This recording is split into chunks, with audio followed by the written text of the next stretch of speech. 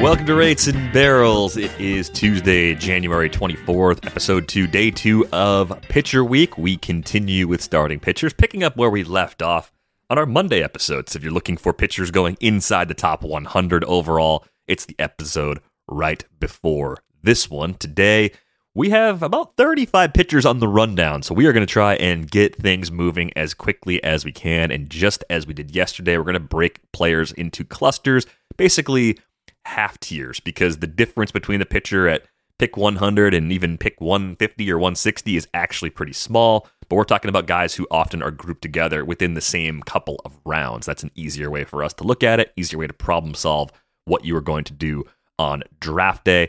Before we dive in, a quick disclaimer. Shohei Ohtani will be discussed in full in the utility episode. We didn't talk about him on day one of pitchers. He obviously is a day one caliber pitcher in leagues where he's a pitcher only. But the Ohtani discussion is forthcoming because there are so many different ways that leagues allow you to utilize his stats. So he's kind of in his own conversation. Wait, should we do the news real quick? Well, it's just little news. It's little news in real baseball. It could be big news in fantasy baseball. Breaking news. We've got Adalberto Mondesi joining the Red Sox from Boston. Going the other way is lefty reliever Josh Taylor, who spent all of last year on the IL. So that's a clue that it's not a real big baseball decision. But the Red Sox, I don't know that Christian Arroyo or Enrique Hernandez is a good defensive shortstop at this point. And really what they needed was a defensive shortstop. And I think this team goes better if Enrique is the starter at second, Adalberto is the starter at short, and Christian Arroyo is a backup. I just think that's a better situation for this team. And so, good trade for the Red Sox. I think there's all the time that you can, all the playing time that Adalberto Mondesi can get is there within reach, at least for the first couple of months, depending on his health, which is awful. And he's not a very good bat. So he's going to drag down all of your non-steals situations, but that is more steals in the market, I believe. You know, that is another Jorge Mateo type.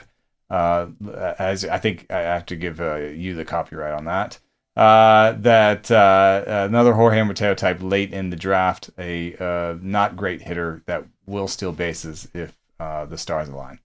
Yeah, I mean, the plate skills are pretty similar. The tools are very similar. Defensively, I think Mondesi can at least be a good shortstop. Mondesi might have more power. Yep, a little more. But as far as what I would project and what I would expect, it's not that much more. Mateo popped 13 homers last year. So if you give Mondesi close to a full season's worth of plate appearances, you're probably looking at high teens. That'd be the difference. But I think stolen base output, similar. Slash line expectations, very similar as well. It's just going to come down to health. This is a great lottery ticket for a team that was just desperate. This is worth the gamble. They're a high variance team in that their rotation, if it works out, actually could be good.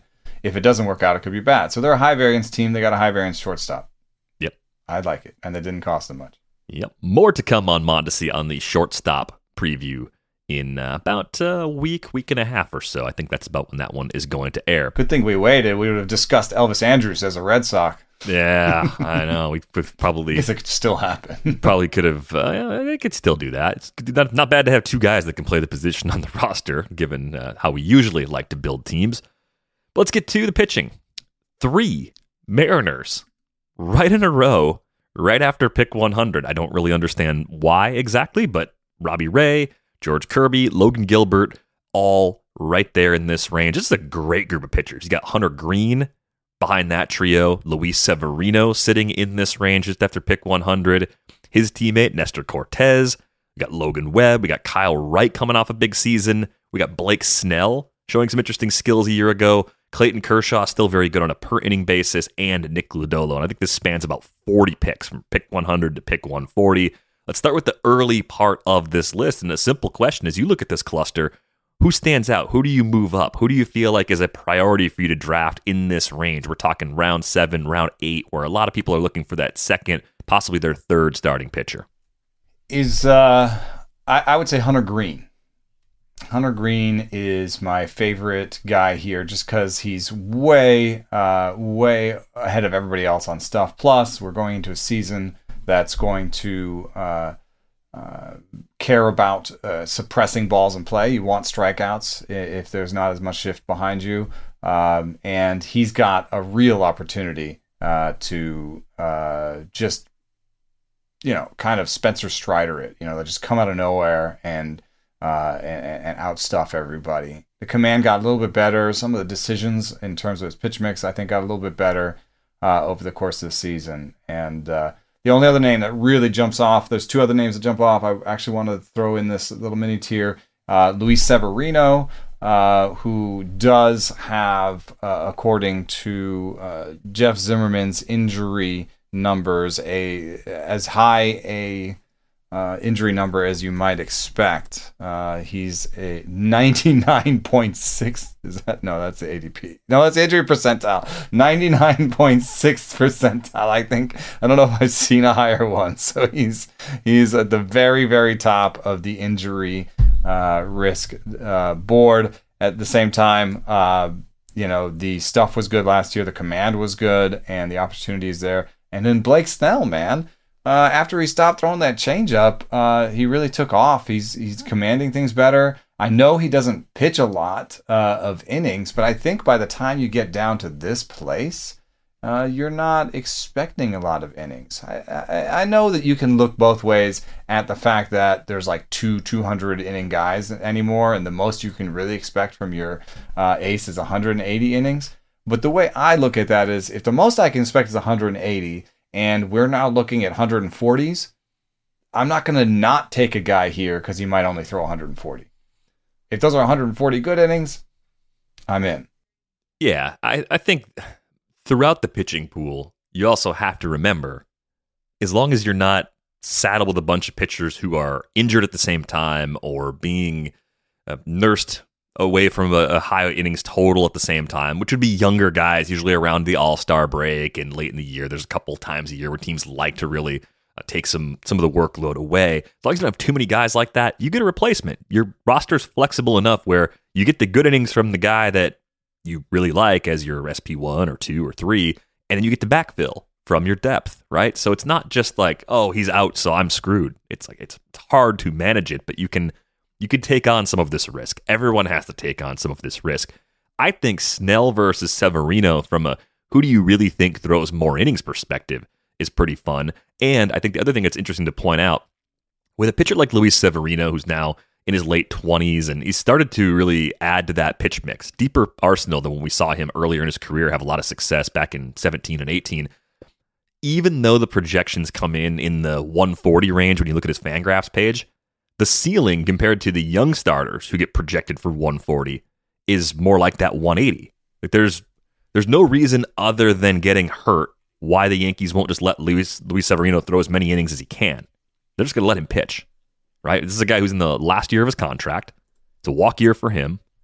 So if they feel like he's going 6 innings consistently and he can give them 30 starts, he can get to 180 innings. A lot of guys projected for 140 can't go to 180 because they will be capped somewhere before that, whether that's even a little over 140 or not over 140 at all. So I do think I like taking shots on this type of pitcher. Yes, the injury risk is there, but I probably didn't take on a lot of injury risk with my first couple pitchers. If I drafted DeGrom, I'm probably not putting Severino behind DeGrom, right? You have to think about who you're putting together as far as your cumulative risk with your staff. Yeah, and I can see why by ADP, Robbie Ray, George Kirby, and Logan Gilbert are ahead of the people that we love so much for their stuff because they're probably in line for as many innings as they can get. They're mid-career guys, especially Ray. Even Kirby and Gilbert, they've gone through the process. They're here. Kirby is projected for 143 innings from the bat. Gilbert 176, maybe because Gilbert's kind of like a year ahead. So maybe Gilbert and Ray are more there for their quantity, and then I think it'd be best if you can manage it to pair. And so if you're going to pair and you're going to be more cautious on the front end, I think you'll take Ray or Gilbert. And then you could try and still get back in on this tier on the back end with Nick Lodolo, who I absolutely think, him and Kyle Wright, I think, we saw real great stuff from them in small bursts last year. And I believe in them. So if you could get Wright and Snell or Lodolo, who are at the back end of this tier, and actually and combine them with more quantity in terms of Ray or Gilbert, then I'm into it. I'm just not that into Ray. The stuff numbers have never really backed it up. I think the only reason he's good is because he throws a ton of sliders. I don't think the sinker was any good. We saw Yordan Alvarez demolish it. I don't. I kind of just keep waiting for it to not be good. Maybe I could be wrong. So take Ray if you want. But if you wanted to pair Gilbert and Lodolo, that's a pretty exciting, pairing there, where you've got a real high floor guy who should get as many innings as you want in Gilbert, and then you get Nick Lodolo later, who could be anything. Stuff says he's great. How many innings will he get? He has injury on top of being young. Yeah, I mean, I think with Ray, the good news is he held a lot of the control gains that we saw in 2021. That was expected. It was enough innings and a big enough change where I don't think anyone looked at Robbie Ray and said, he's going back to 10+% walk rates. So that didn't happen. I think the player I thought of when you said it's really just a good slider, I thought of Patrick Corbin.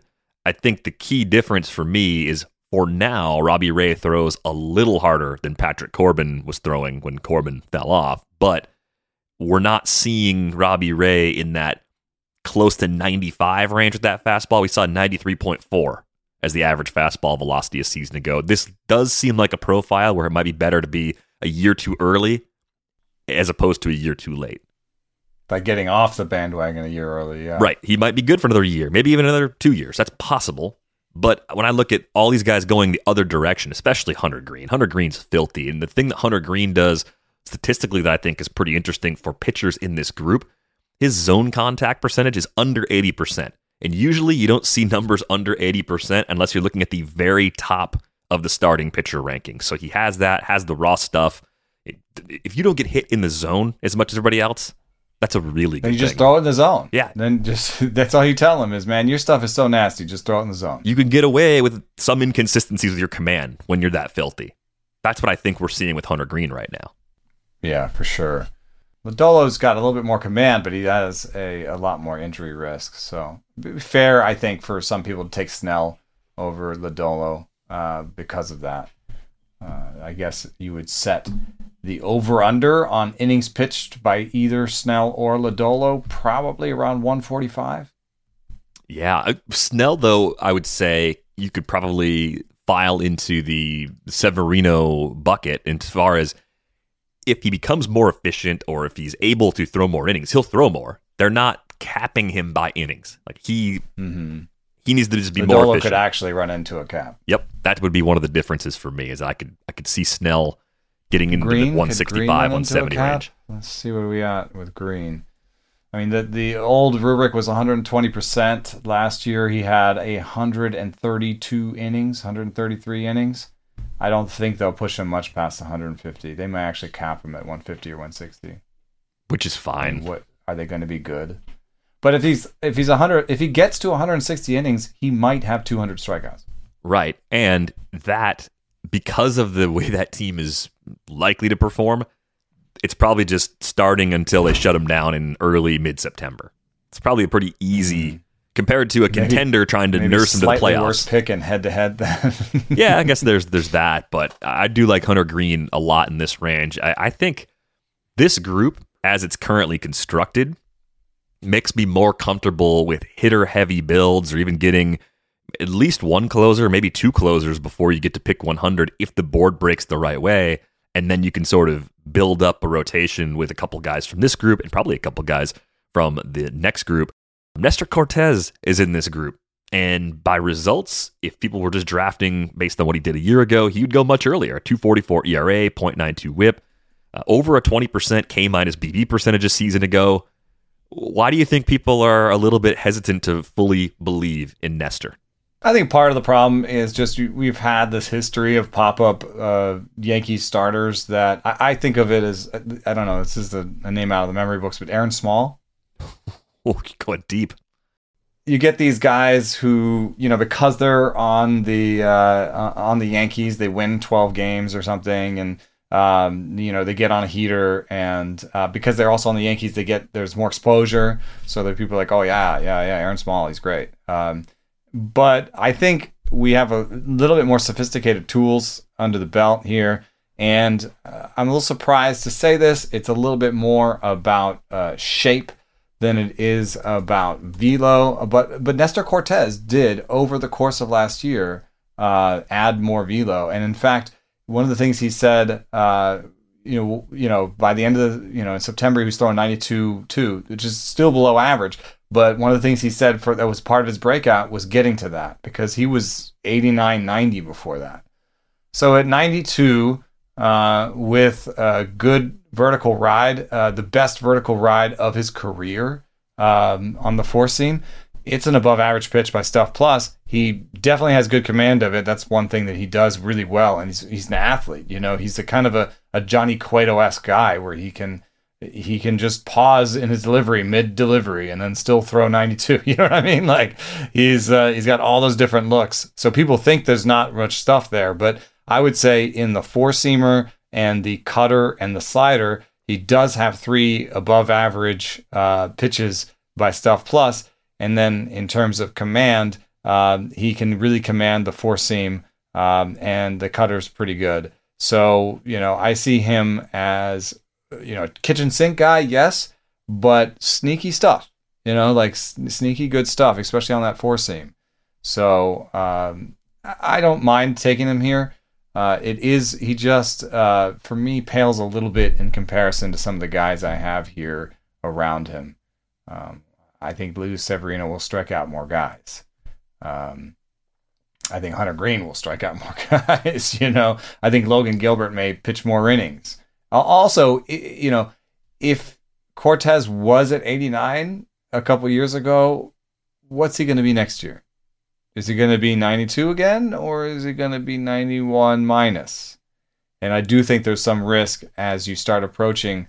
There was this great study back in the day that said that, between 90 and 94, any changes in velo on the fastball were not that big a deal. 90, 94, it's just, a little range. And then beyond that, beyond 94, every homers and whiffs, homers go down and whiffs go up on the fastball, right? And under 90, the reverse happens. It's really bad. But between 90 and 94, you have a representative fastball, right? I bet that has changed. Because that research was done when the average fastball was like 91 or 92. And so the range was like, up 2 or under 2. Right now, the average fastball is 93.5. So I bet you don't have really a plus fastball just by velo alone until you're over 96, at least 95. And that means probably on the low end, 91, you start getting into some trouble. Yeah. 90 is the new 89, at least. So, if he falls back down to 91, 90, that's much more hittable. So I do get a little bit nervous about that fastball. There's nobody in this group throws that slow. I mean, look at this group. There's nobody throwing 90 or even 92. There's nobody throwing 92 except for Clayton Kershaw, maybe. And you just got to put Clayton Kershaw on his own. I don't know how to draft him. Do you know how to draft Clayton Kershaw? I have no idea what to do with him. He's always good when he's in. And every year we say, this is going to be year he gets Tommy John, or this is going to be year we don't get any innings. And he always goes out there and he's always worth something, and he's always good. Yeah, I think he's the guy. I know Severino has the 99.7% injury probability from the Jeff Zimmerman calculation. I still think I get it. I understand the risk with Severino. That seems a little high to me. 99.7% seems accurate on Kershaw because it's a percentile. I know. It's not, but still, it's just like, okay, 120 innings, back-to-back seasons. It's been a little while since we've seen him even go over. We haven't seen him go over 180 since 2015. So I get that. We're looking at like 6-7 seasons now where there's been something with Kershaw. How to draft him? He was the 19th best pitcher last year. Yeah, and worth almost the same as Aaron Nola.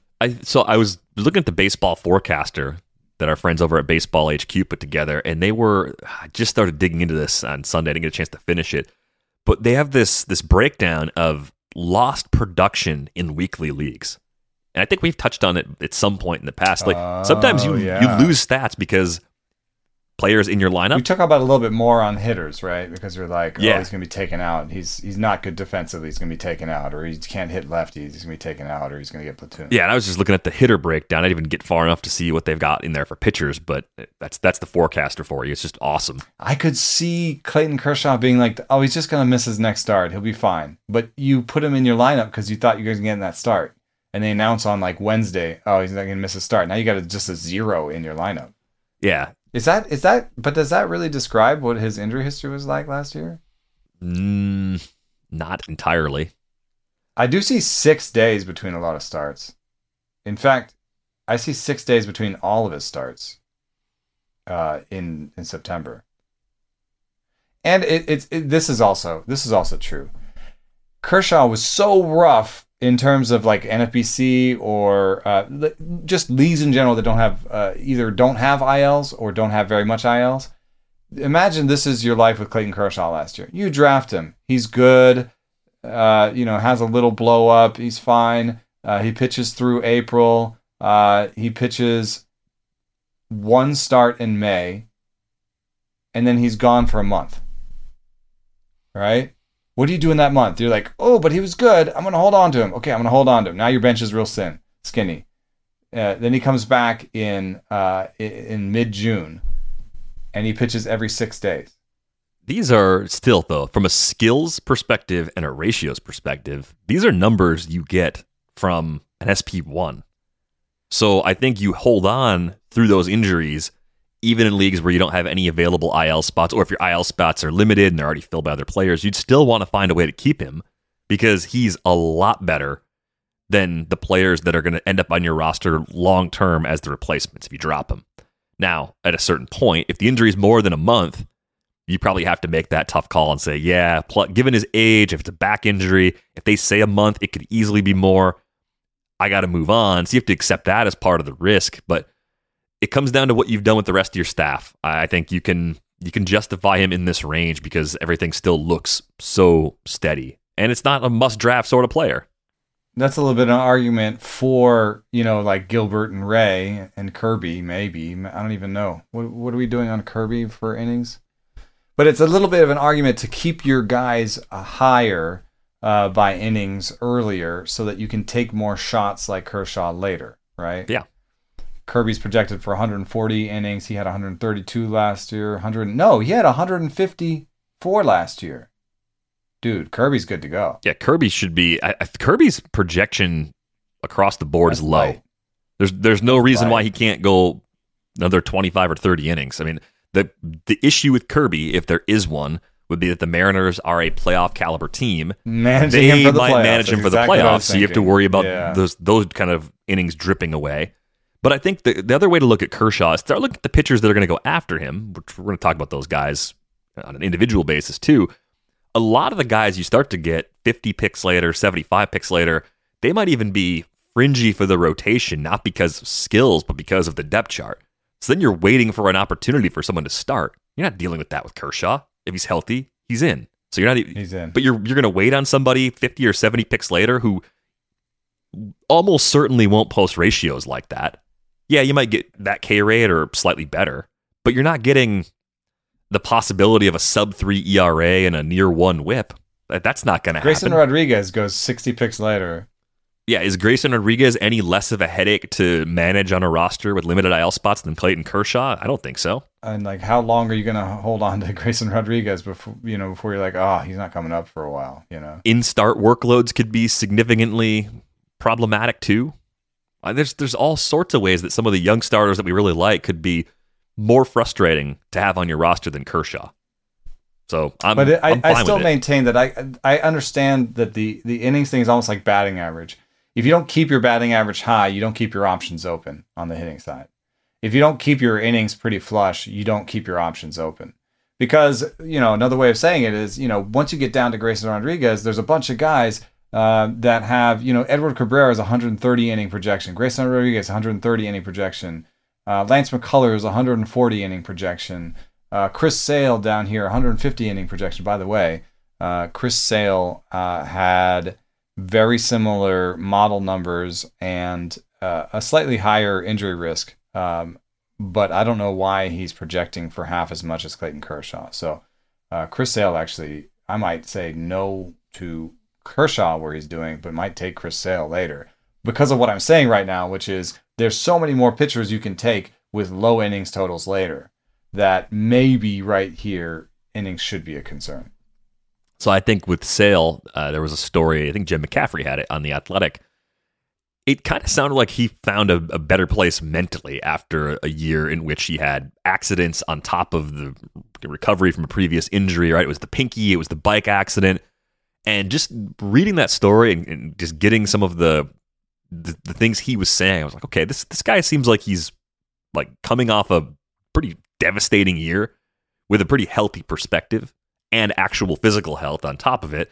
It's not as though when we've seen Sale, the skills have been radically different. We've just seen him so infrequently over the last 3 years that you have to wonder how much of the same guy is he? Is he 80% of the guy he used to be? 90%? Like, that's a bit of a guess. But if you're like me, and I believe you're in on Luis Severino too, this is a similar amount of risk. Very high risk. I don't know if you can justify having more than 2 guys like that on your pitching staff, but you can get high-end SP2, maybe low-end SP1 quality innings from Sale. When you do get them, yeah. And he's not in this group with yet. With that much injury risk. That's why I think I agree with you that I look at Luis Severino at 99th percentile and be like, I'm not sure. I don't put him in the same bucket as Clayton Kershaw and Chris Sale. It's super high for all 3 of those guys, but there's still differences within that group, and I'm really dumb. I'm just not that scared off by it because I think, didn't we say the numbers on Cole, Garrett Cole, were like over 70th percentile? Yeah. That dude's a fringe first rounder. Yeah. That seems also high to me. That almost seems like I'm more likely to talk myself out of the early guys with that kind of projection than I am to talk myself out of the 100 to 150 range pitchers that are higher. And there's also the perspective, which is we're not that great at projecting injuries. We're not that great at preventing injuries, and pitchers still get hurt a ton. So, I've welcomed this year's trend, which seems to be to wait on pitchers a little bit. I've always been in that group because they just get hurt more often, and they stay hurt longer when they get hurt. So if that's your perspective, then why not YOLO and just run through this tier with a Severino Kershaw Snell pick. Woo, baby! I just wonder if you can build a whole rotation starting in this range. What if you got 600 innings from Severino, Snell, and Kershaw? No, that'd be absurd. You're winning everything. The craze is, yeah. Congratulations, hilarious. You drafted the Royal Flush and you won your league. It is actually instructive to me. I don't think that I noticed this that Kershaw was pitching every 6th day. So I think he's a little bit more like Ohtani, the pitcher, where like he's got special rules now. There's some 5-day starts there, but there's a lot of every 6th day. I can live with that if the results are anything close to what they were in 2022. The other 2 names we didn't get to in this group real quick, Logan Webb and Kyle Wright. I actually like them as relative values too. Yes, DVR likes pretty much everybody in this group. I think this is where you definitely want to shop for pitching, whether you have a couple starters or not. It just determines how many pitchers you're going after in this range. The projection systems aren't as into Kyle Wright as I thought they'd be, and I wonder if maybe because of past struggles when he had a different arsenal, we're still catching some pre-2022 numbers in that output that are a little bit unfair to him, right? I mean, this is kind of like after Corbin Burns' big turnaround. You had the horrible results before that. Those were baked in, and you could look at it and say, wait a minute, that's not quite right. I'm not saying Wright is Corbin Burns, but I'm saying I think the way projections work are going to kind of pull things further back than they should for Kyle Wright. But do you see anything in the arsenal, anything that happened over time last season that would give you some pause about expecting something closer to a repeat than projections that go above 4 for the ERA? Yeah, I think that's what happened. The 2 players that improved their stuff plus the most, the two starting pitchers that improved their stuff plus most from 2021 to 2022 are Kyle Wright and Mitch Keller. And I think it's fair to say that projection systems that don't include stuff plus will not catch that, because they are completely different players in terms of, pitch mix and pitch movement and pitch velo. Mitch Keller added a sweeper last year that had the most horizontal movement among any sweeper in baseball. That's a completely new pitch that he didn't have before. So Kyle Wright, yeah, his was a little bit more subtle, just kind of going away from the four-seam fastball and building everything off of the sinker instead, throwing the curveball instead of the slider. They are pretty intense changes, though. The four-seam fastball went from 35% for Kyle Wright to 19%. The slider went from 27% to 7%. And the sinker went from 16 to 24. Not normally things that would improve your stuff plus, but in his case, his sinker was better than his four-seam. I'm in on Kyle Wright. And, for what it's worth, you were just talking about innings, 180 innings last year. He has the kind of rare confluence of as many innings as he wants, and maybe being underrated by the projection systems and having the ability to be better. This is like George Kirby, where Kirby's slider was changing over the course of the season, and he told me late in the season, I want to throw like a 90-mile-an-hour slider the way I'm throwing this one right now. That was 88. And by the end of the season, he was throwing it 90 miles an hour. So he's, I think, a pitching savant, where he's just got great command, and he's starting to shape the pitches to get more stuff on them, and he's able to do what he wants with the ball. So, Kyle Wright and George Kirby, both of these guys are young guys with upside beyond this tier that we might be. I think these are the two guys in this tier that we could be talking about, in the top 20 next year are those guys, George Kirby and Kyle Wright.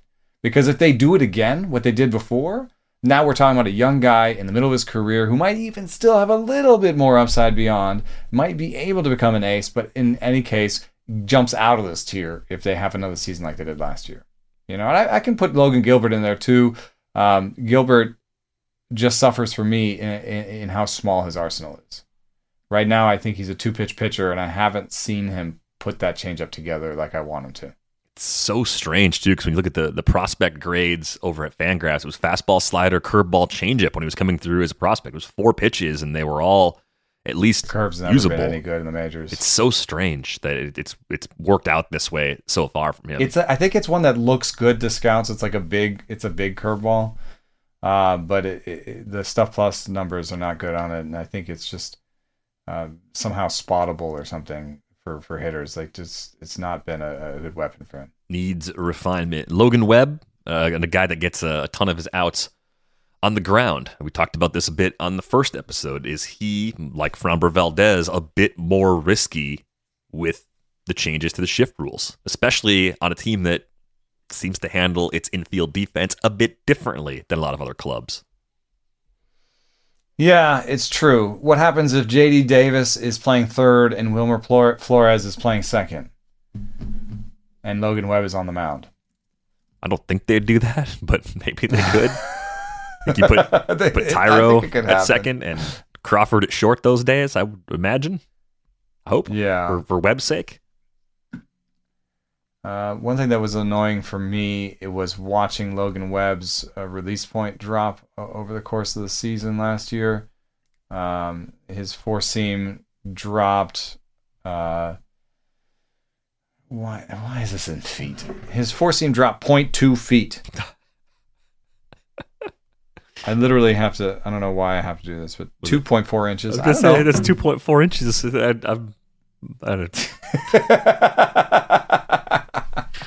I don't know. I had to break out the calculator. It was an approximation, but I was it's about 2.4 inches. And sometimes I'm wrong on those things, but usually I get them anyway, right. I don't know if that's enough to worry about. I did bring it up to somebody who coaches on the team, and they were not worried about it, and they said, yeah, maybe it was dropping a little bit, but that was just Logan Webb putting together the biggest season of his career in terms of quantity.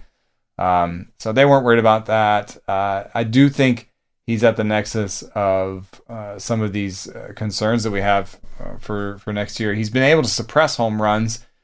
Is the ball going to be the same next year? He's been able to get a lot of outs on ground balls. Are the shift rules going to affect him next year?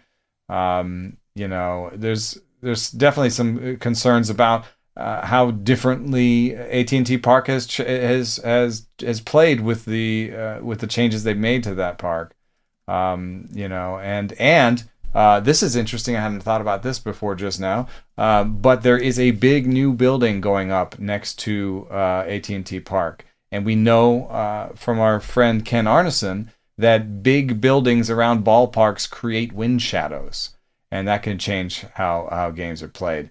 There are huge new condos and stuff. Like if you're looking towards first base in San Francisco, on that side, there's a whole new building there that wasn't there all last year. That was in the process of being built, and now it's built.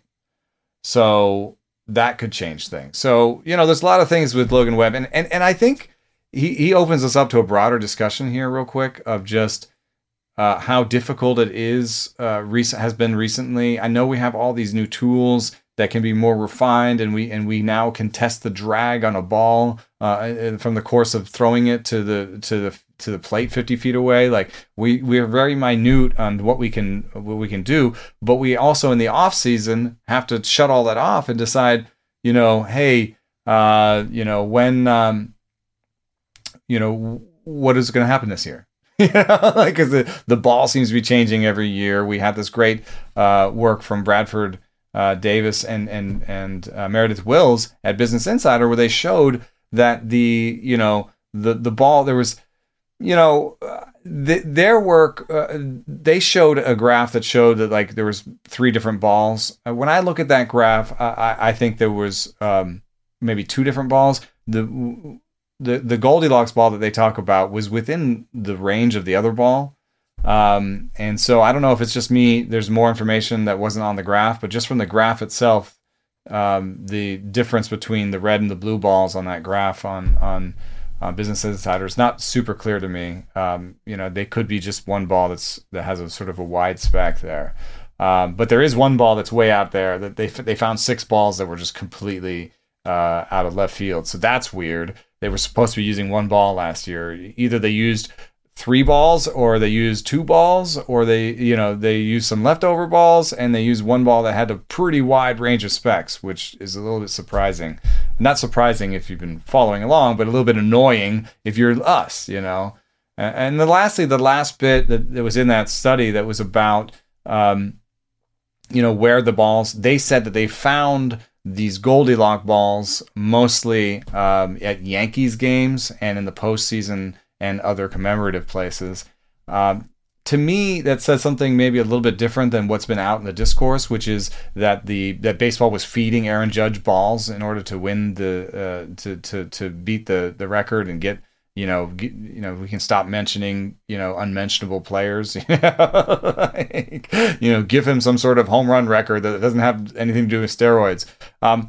I don't think baseball did that, and I don't think that those numbers prove that, because they were limited. They weren't able to get a random sampling of balls from every ballpark. They were limited into what was sent them. So when I see that the Goldilocks balls they were talking about showed up at all the commemorative places, including the postseason, other commemorative games, the All-Star game, and Judge, what it says to me is they had one pallet. They had one batch that they made commemorative balls out of. And so all those balls are similar. That's called a batch effect. Now, if baseball wants to get away from the batch effect, they could just mix all the balls, throw them all into a big vat and take them out randomly, if they care about it. From a studying standpoint, you'd have to get a truly random sampling of balls, which I think is almost impossible from the outside because we have no cooperation from Major League Baseball. So I think Meredith Wills is doing a great job. I think that story was great. I don't have the same takeaways as everybody else. I think that baseball has a batch effect. So sometimes, balls that going certain places are going to be springier than other balls. I think that it's a man-made thing. There are different people. There are different people actually doing the work. And so if it comes from one shift or another, like that could be meaningful. That's just another human that did it differently from the other guy. So there's going to be batch effects, and whether or not baseball cares about it or what we should do about it, I don't know. So I generally just sort of try to hew close to the skills that I have in identifying good pitchers, the tools I have, and projections, and kind of go along. So for me, Logan Webb, especially after the updated run, has above average stuff, above average command, a large mix. There was some softening on his slider last year, and I want him to improve that slider, but I'm sure that he knows about that, and I think he can get back to 8 Ks per 9. Should be good for a lot of volume, all the innings you want. A little bit boring in this range. I don't think he has the upside of Wright and Kirby and Gilbert and Green. But if you want to focus on innings, I think he's a pretty good place to start. Yeah, a good bulk starter. I mean, if you're trying to offset some of the younger starters or more injury risk starters that you've got in tow already, then Webb can help kind of counterbalance that pretty effectively in this range. The park, even if it changes some, should still go a long way towards really keeping that floor nice and high. And I just wonder with Webb, could we see more strikeouts? We did see that in 2021. The swinging strike rate came down a little bit. The approach in the past hasn't necessarily been to be a strikeout machine. He's just trying to get guys to pound the ball into the ground. Maybe you can split the difference between this past season's K rate and 2021. You could see him in that 23% range, which would be fine. Over the number of innings he throws, that ends up being a really nice K total for somebody going in this range. In a lot of ways, I know that Lance Lynn, I don't think Lance Lynn's ever got nearly as many ground balls as Logan Webb does. It's that Lance Lynn horse sort of build. And Lynn goes in this next group, by the way. This next cluster is Lance Lynn, Joe Ryan, Freddie Peralta, Jesus Luzardo, Lucas Giolito, and Chris Bassett. There are weird things about just about everybody in this cluster. Lance Lynn missed a lot of time with injuries last year, throws a ton of fastballs. The fastballs are very different, but we're starting to see some warts there. Joe Ryan, really odd sort of pitcher, getting great results. Did it really over a full season last year in Minnesota. I mean, Freddie Peralta isn't just fastball Freddie anymore, but he got hurt again, missed significant time with an arm injury. So there's legitimate risk there. We've seen the Brewers go to a 6-man rotation, so innings, I think, will be capped for Freddie in some way. Jesus Luzardo, a bit of a Jekyll and Hyde, ended up pitching really well at times last year. Giolito fell apart, and now Chris Bassett goes to Toronto, where there may be some changes to the ballpark. We're going to see how those actually project out, but that's going to be a more difficult place to pitch, even no matter what those changes are, than Citi Field was a year ago, and more difficult than the Oakland Coliseum was before that. So all of these guys have different things going on, and I think it could be one of the trickiest couple of rounds to navigate pitching, and almost one that if you don't want to deal with headaches, you could sidestep entirely. Yeah, it's kind of funny that this works out this way, because if you look at, you've got this cool spreadsheet where you've got our rankings and against ADP, and we are lower than the market on almost all of these guys. Just about everybody. Except for, knock me over with a feather, Freddie Peralta on your list. Shocker, right? Who'd have thought? Who saw that one coming? It's the least surprising thing ever. Oh, God, I love it. That's great. No, I mean, hey, maybe he should be higher on my list, because that's a really good stuff plus number. And, it was just a question of injury concern for me. I don't know. I have him at 50. I think, 39 where the ADP is might be a better place to put him. But I doubt that means that I'm going to get him a lot of places. And in fact, this group here as a whole, I think I'm just going to miss out on. There's nobody here that I'm really higher on than consensus. I see just a lot of question marks. Jesus Luzardo had, one of the better seasons in this group. And when he came back off the IL, he lost fastball velocity and stuff plus. And for the season, he had a below average stuff plus. He's never been that good at locating pitches. So I don't know what I'm hanging my hat on other than the park. Now, there are places in this draft where I will just draft a guy based on park. I just took Alex Wood to be my final starter in a draft and hold in the 30-something round, that was mostly Park. I mean, I like Alex Wood, but that was mostly Park. I don't want to take a guy to be my in this range in the the 40th starting among the top 40 starting pitchers. I don't want him to be just the Park. And so I Joe Ryan, the Minnesota was very interesting. They were way out in front on Kinetrax, which is a limb tracking software. And a lot of people have said, well, Kinetrax is out of date now because we have Hawkeye, and Hawkeye can just track all this, with all these cameras, and it's, Hawkeye is going to be great, and we don't need Kinetrax. Well, the Twins and some other teams decided to stick with Kinetrax because they'd already implemented it at all their minor league places. They'd already paid for it. They already did the research. So they've been out on front on limb tracking, and it has not had any good when it comes to injury for their guys. However, it's possible that they were studying deception, and that deception based on the way your limbs are coming through or limb angles. Bailey Ober is like tall and way up here, and you know what I mean? Like Joe Ryan has like a weird low release point, but kind of good high move, like good ride kind of combo.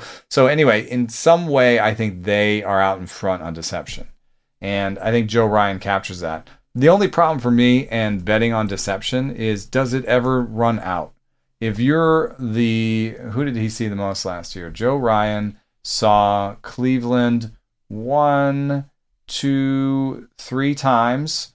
Third time he's still 7 2/3 scoreless, so 3 times is not enough. But what if you're on your 6th time seeing Joe Ryan? What if you're on your 8th time seeing Joe Ryan? And especially if you start talking about plate appearances. What if you're seeing your 100th pitch from Joe Ryan? Like when does it turn into, okay, I got it, I know where to look? Yeah. In the model, do you see any of those secondaries being better than the results? I look at the slider and the changeup. Opposing hitters hit nearly 500 against those 2 pitches. I mean, that's part of the problem for me. I'm not sure I see anything else other than that fastball that is it's definitely the fastball. The 4-seam fastball, 104 stuff plus, 105, 106 location plus. Great. Slider 95 stuff plus. He located it well, but that's pretty bad too for a slider. Like, this model loves sliders. Curveball 83 stuff plus, changeup 76 stuff plus. So you're right. There's a little bit of a fastball only thing.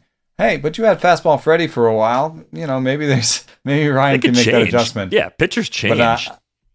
And that would be annoying to me because I think I have a sense of who he is, and I'm not in on him here. But he could change and be better and make everyone else right and me wrong. But given what he has now, I think he's a low 4s ERA pitcher that gets a lot of pop-ups, get a lot of strikeouts off the fastball. But if he's having any trouble locating that fastball, he doesn't really have any other weapons. Yeah, and I think if you said take another pitcher from this group, and clearly Freddie's the pitcher I'd like because of deeper arsenal. He's got 2 breaking balls now. Guys just take such weird swings against Freddie Peralta. That's part of it too. You can just tell it's an uncomfortable at bat, especially for righties.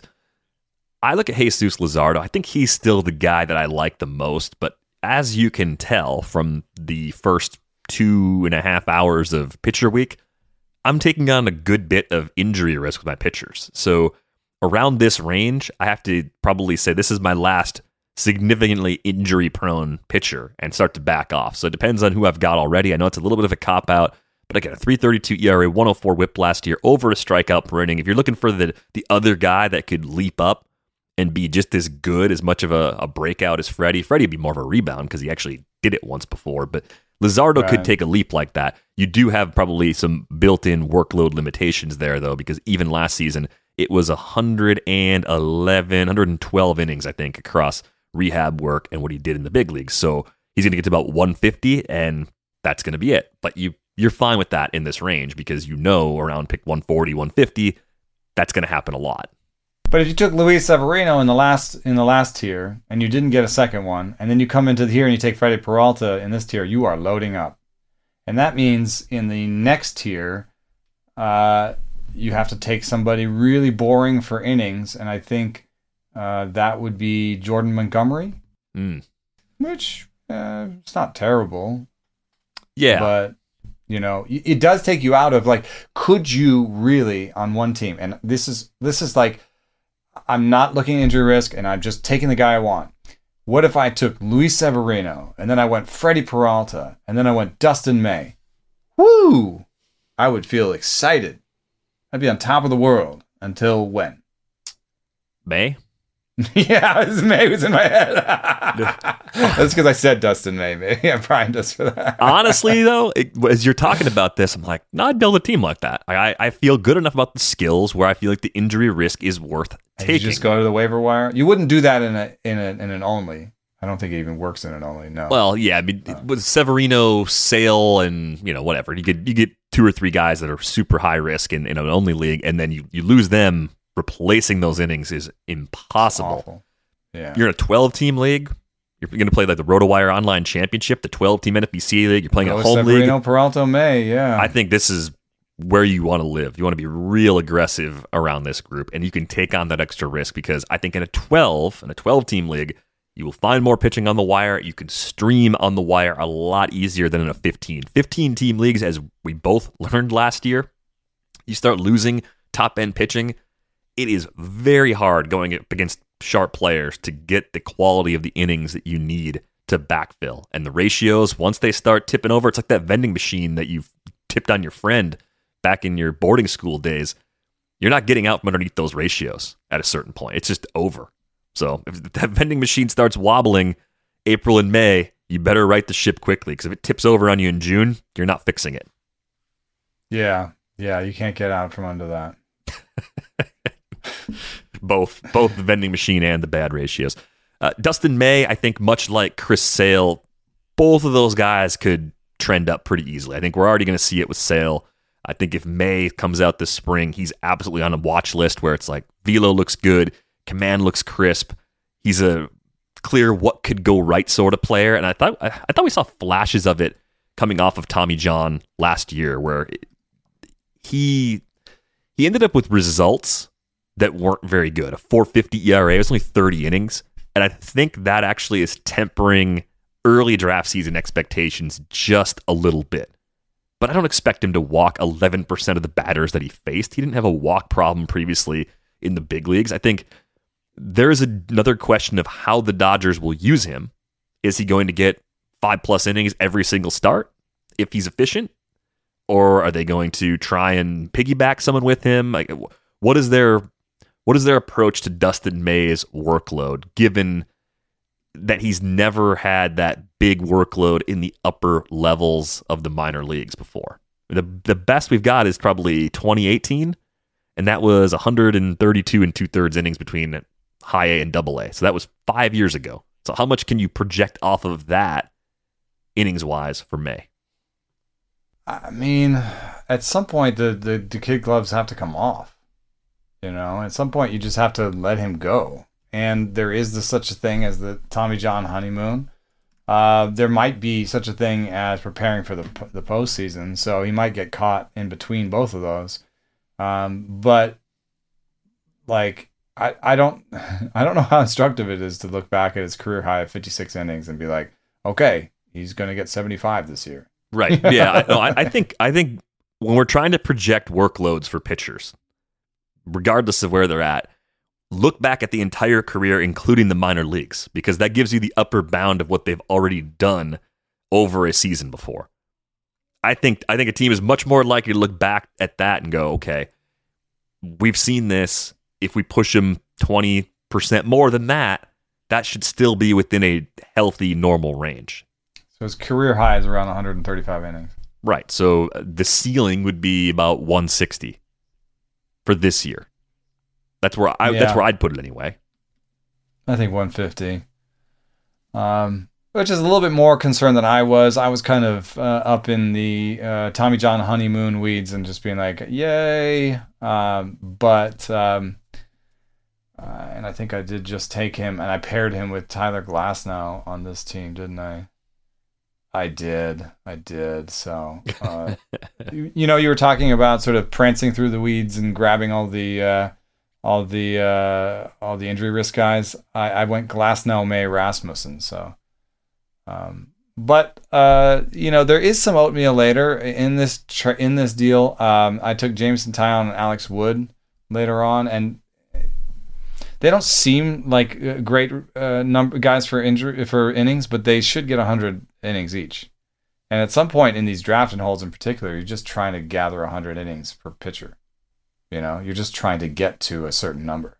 Right. It's just having enough guys on the roster who don't all break simultaneously to build a lineup that is credible. I don't know how many times I've had a basement full of Swiss flags, if you know what I mean, where I'm starting every pitcher that's healthy right now. I did pick, 18 starting pitchers, and I'm starting all the ones that are healthy right now. I got 6. 7 are on the IL, 2 are in the minors. And yeah, exactly. That is what life is like. Luis Garcia goes in this group.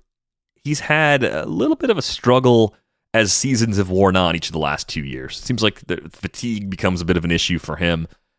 Right in that sub 160 range for regular season innings.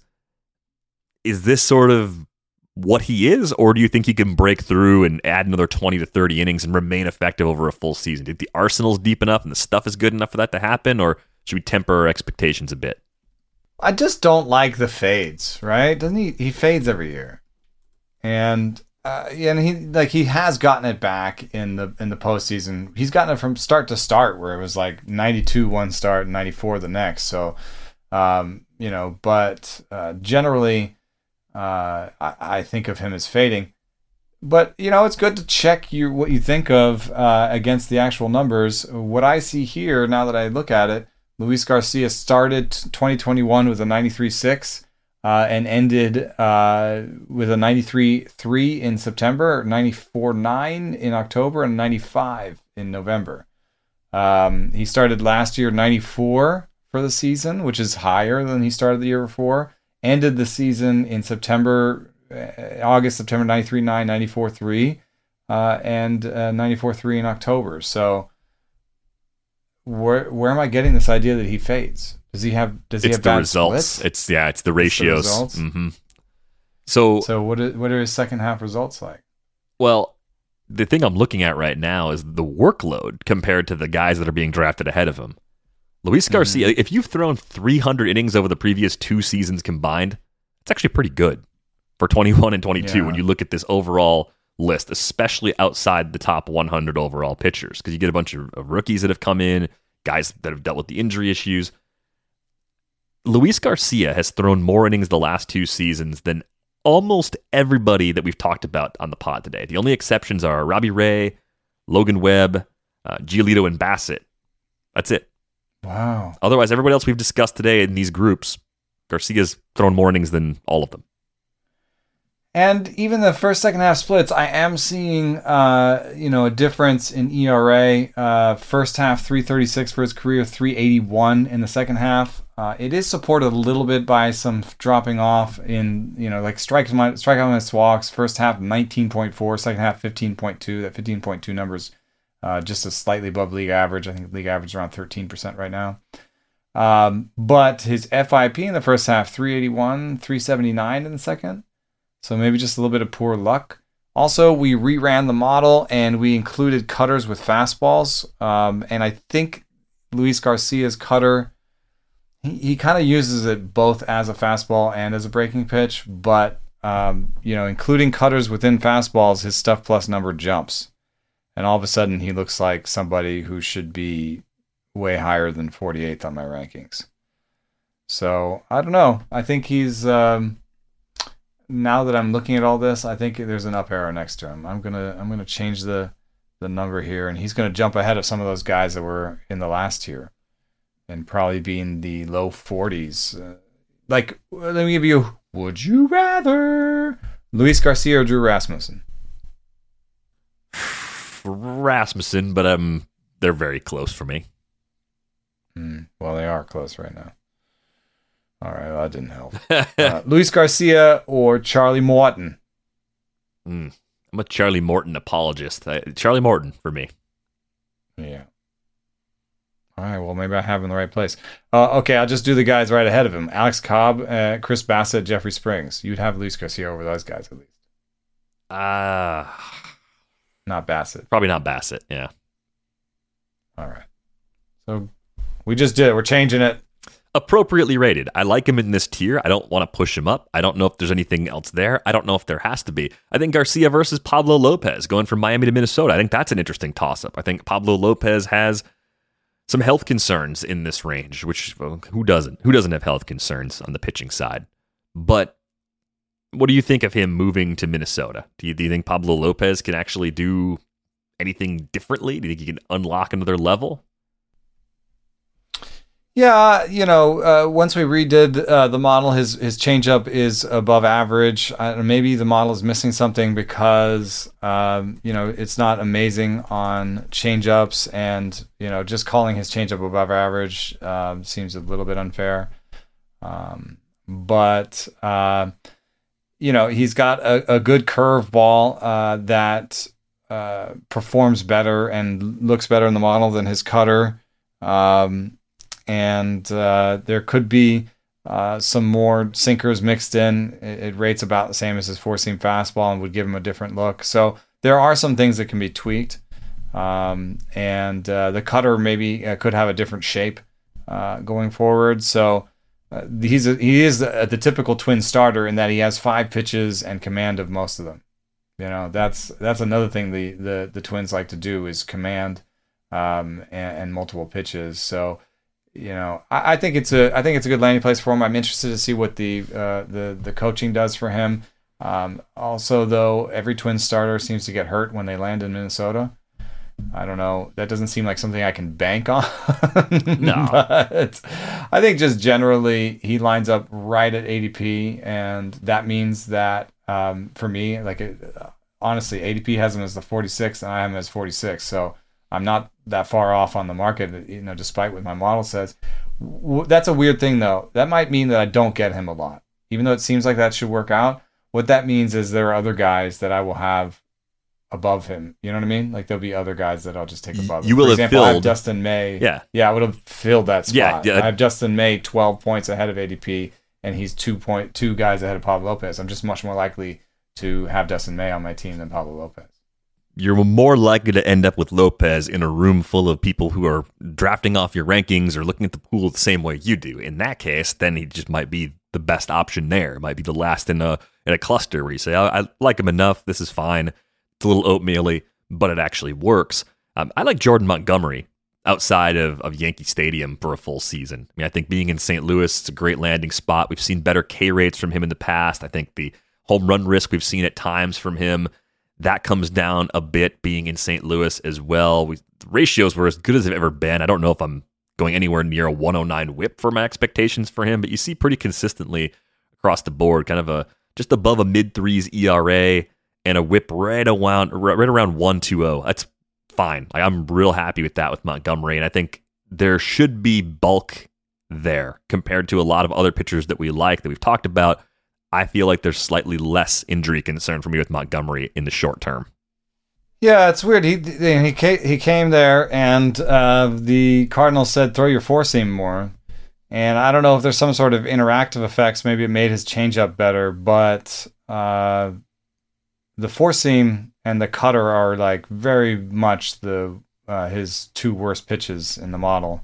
It likes him much more as a sinker, curveball, changeup guy. And that's more what the Yankees had him doing. So it is weird that he had success with them doing this approach, didn't he? Kind of hard to pull that out of what you would say is just sort of natural park effects. That's one of the more extreme park changes you can make.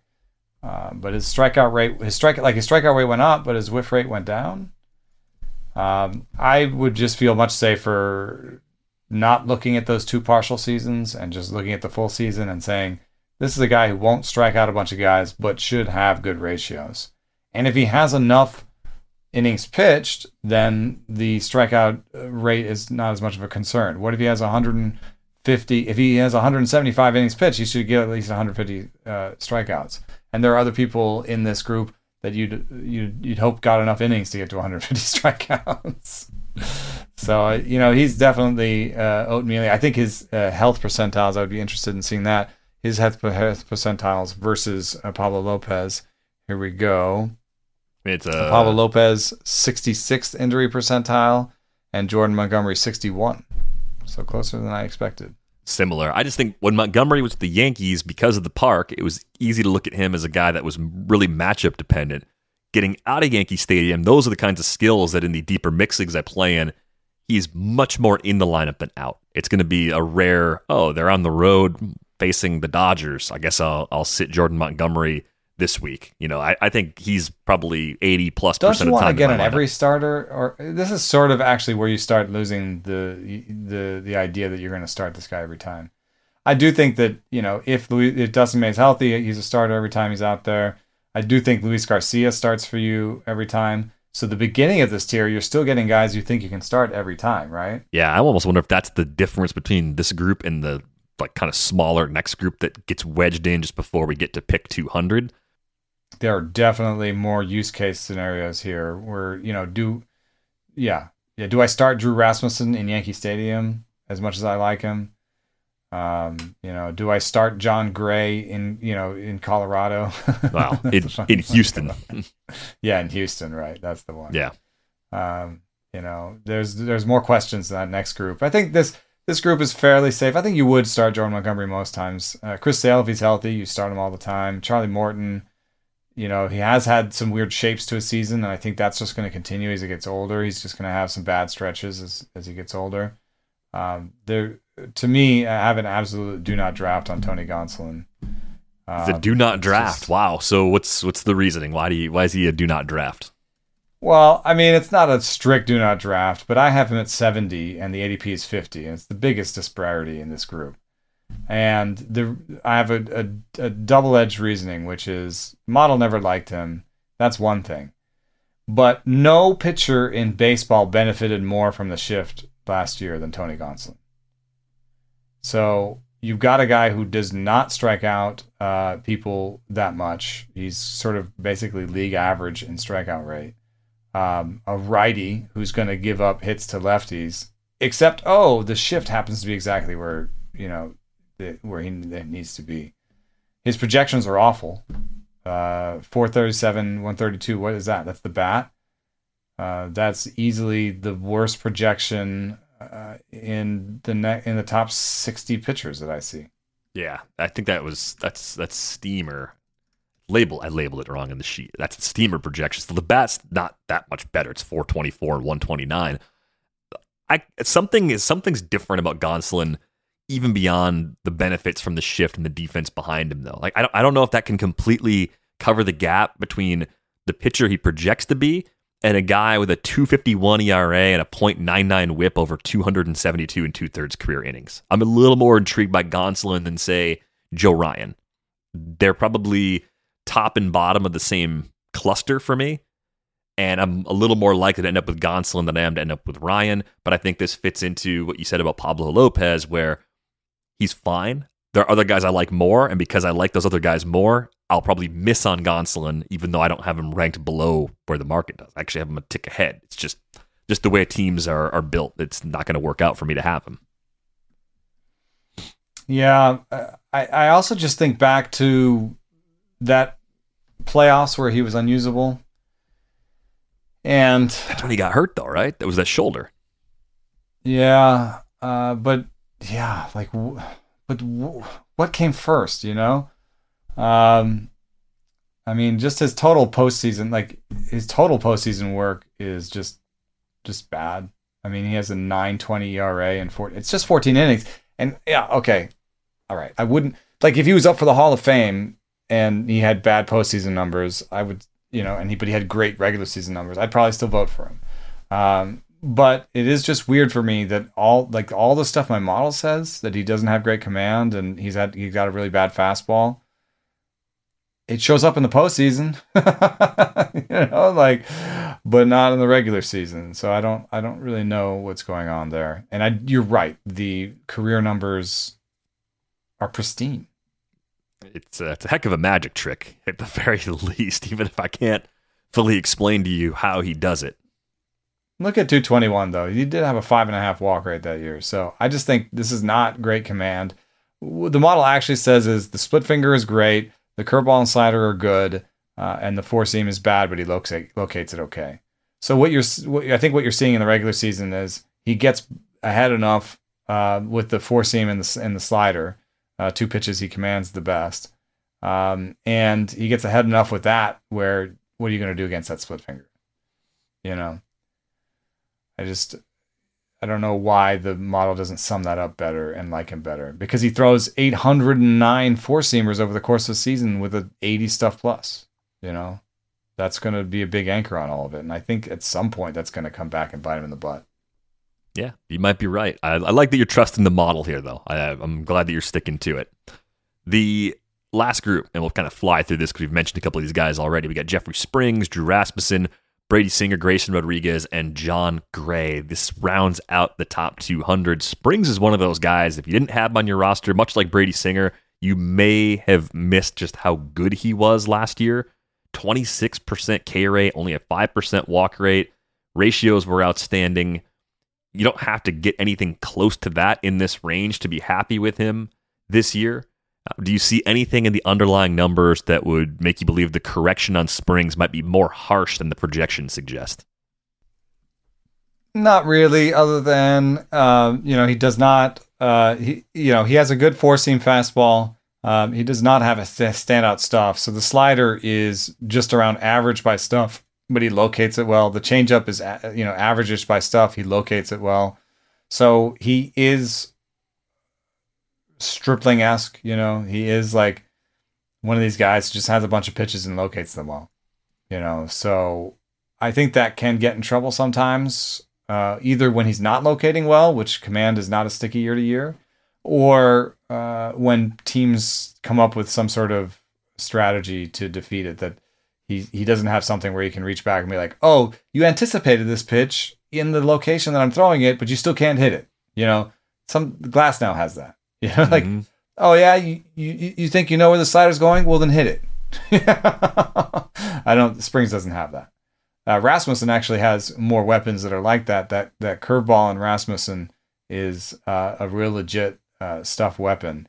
And so, that's why I have Rasmussen one ahead of Springs. And then in our last discussion, with Luis Garcia, I pushed Luis Garcia ahead of Jeffrey Springs. So I just have Springs around ADP. I like him. I think if I was going to end up with somebody in this grouping, I might go to bat for Jon Gray.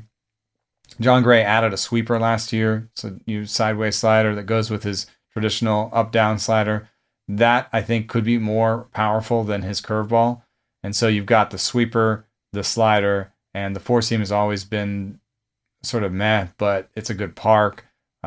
He's projected for 174 innings. It's second most in this tier.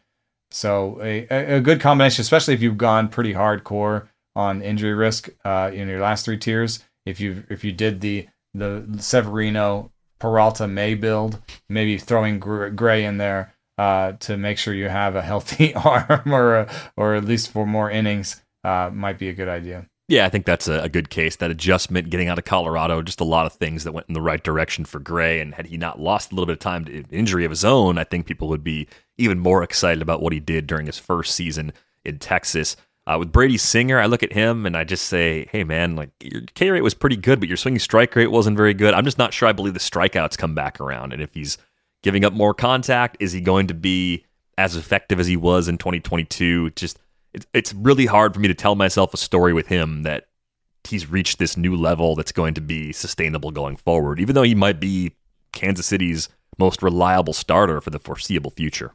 Might be hurt a little bit by not facing divisional foes as much. The changeup, he threw 322 last year, had a 217 batting average against, 4 extra base hits. So it's very tempting to say that's a great pitch. He could throw it more and be even better. I don't know if I'm seeing it. 66 stuff plus, 93 location plus. I think he was kind of over his skis on that. It has exactly the same movement as a sinker and a 6 mile an hour velocity gap. I'm sorry, that's just no one's ever had success with a changeup like that. It's like there's no other changeup that's like, oh, but what about this guy? No, nobody has success where it looks exactly like the sinker and has 6 mile an hour velocity gap. If he had a 12 mile an hour velocity gap and looked exactly like a sinker, then he could be in the sort of straight change grouping, the Marco Estrada grouping, the John Means grouping. But with a 6 mile an hour velocity gap, I just think that if you prepare for the sinker and you get the exact same movement, but 6 miles like lower, what you're going to do is deposit it the other way. No, you're going to be early on it. You're gonna deposit it in the seats, right? With 6 mile an hour gap is just not that much in terms of where it shows up at the plate. It's like 2 or 3 inches, and launch angle peaks in front of the plate. So if you prepare for 93, you get 87, and it's the exact same movement. So your bat's in the right place. You're going to be early on it, and you're just going to pull a fly ball, which is the best ball and the best batted ball in baseball. So that's I've described where I think will happen with sinker this year. But I do the fastball and the slider. Absolutely, the slider's a great pitch. He locates it well. The sinker is a decent pitch that he locates well. So he's an upscale sinker slider guy. And I used to make the case that Justin Masterson was good despite only having 2 pitches, but the time ran out on Justin Masterson, and the time will run out on Brady Singer as well. Aaron Small references, Justin Masterson references. This is amazing. What year is this? As I mentioned, Fangraphs 2012. As I mentioned earlier, Grayson Rodriguez, great prospect, goes in a spot though where because of the way his innings are going to probably be tightly managed, he could be a problem player in your lineup in weekly leagues. I love him in keeper and dynasty leagues. I think it's a matter of liking other younger pitchers that go 50 picks later, 100 picks later to be more reliable from a workload perspective. You might not find a pitcher with a better ceiling than Rodriguez as far as guys that haven't debuted yet, but it's going to be a bit of a grind, I think, to get those innings where you want them to be, because in-start workloads for Grayson Rodriguez have been managed very carefully throughout his time in the minor leagues. What's interesting is that sometimes the course or the trajectory of a whole organization, seems like something we should analyze and something that comes to bear with regards to Grayson Rodriguez. So let's say that the Orioles had been just awful last year, just really awful and not at all competitive. Do you think that at some point the flame is under that management team's butt to start showing something? I think they showed enough last year to buy themselves an extra, a small setback year. I think if they had not exceeded expectations last year and they were bad again this year, there'd be more changes. And I think the other part of this too, changing the ballpark and getting more mileage out of some starters we didn't expect them to get mileage out of, that also affords them a little more patience with Grayson Rodriguez, right? If their pitching is a tad better than we expected, if you get something good out of Kyle Bradish, you get Austin Voth to be a useful back-end starter, that enables you to either go to a 6-man rotation, to piggyback, to do some types of things that will make Rodriguez a bit less effective from a fantasy perspective than he would be if you just turned him loose and let him go 5 innings at a time every single time out. I just have a lot of questions about whether or not they're actually going to do that. If we get some sort of confirmation from them that we can believe, maybe I'll jump in at this price, but more likely I'm going for some ceiling 50 picks later, 100 picks later. We're going to talk a lot about some guys that we like that go later that could do just as well as Grayson Rodriguez. I think Austin Voth is their 5th starter to start the season, and even beyond that, if it's not Austin Voth, the most recent rumor is that Baltimore is still looking for starters. Yeah, and that tells you something. So, good pitcher, not an ideal situation.